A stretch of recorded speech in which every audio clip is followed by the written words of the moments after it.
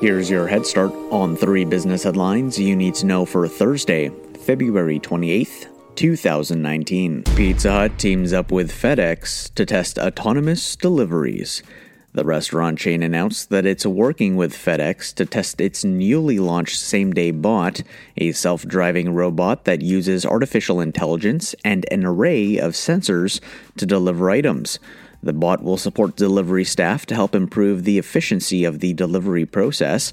Pilot tests are expected to launch in the summer in select cities pending final city approvals. Marriott opens a triple-brand hotel. The hospitality company announced that it's launching a hotel that will combine the AC Hotels, Residence Inn, and Spring Hill Suites brands all under one location. The 21-story, $140 million property is located in Nashville, across from the Music City Convention Center. Spotify launches in India. The music streaming company announced that it's expanding its global reach with its recent launch in India. The launch will add all new features that are finely tuned to its listeners' music tastes in the country.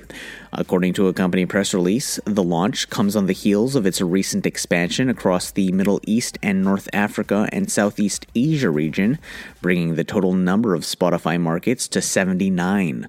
Spotify now has more than 200 million users, including more than 96 million subscribers.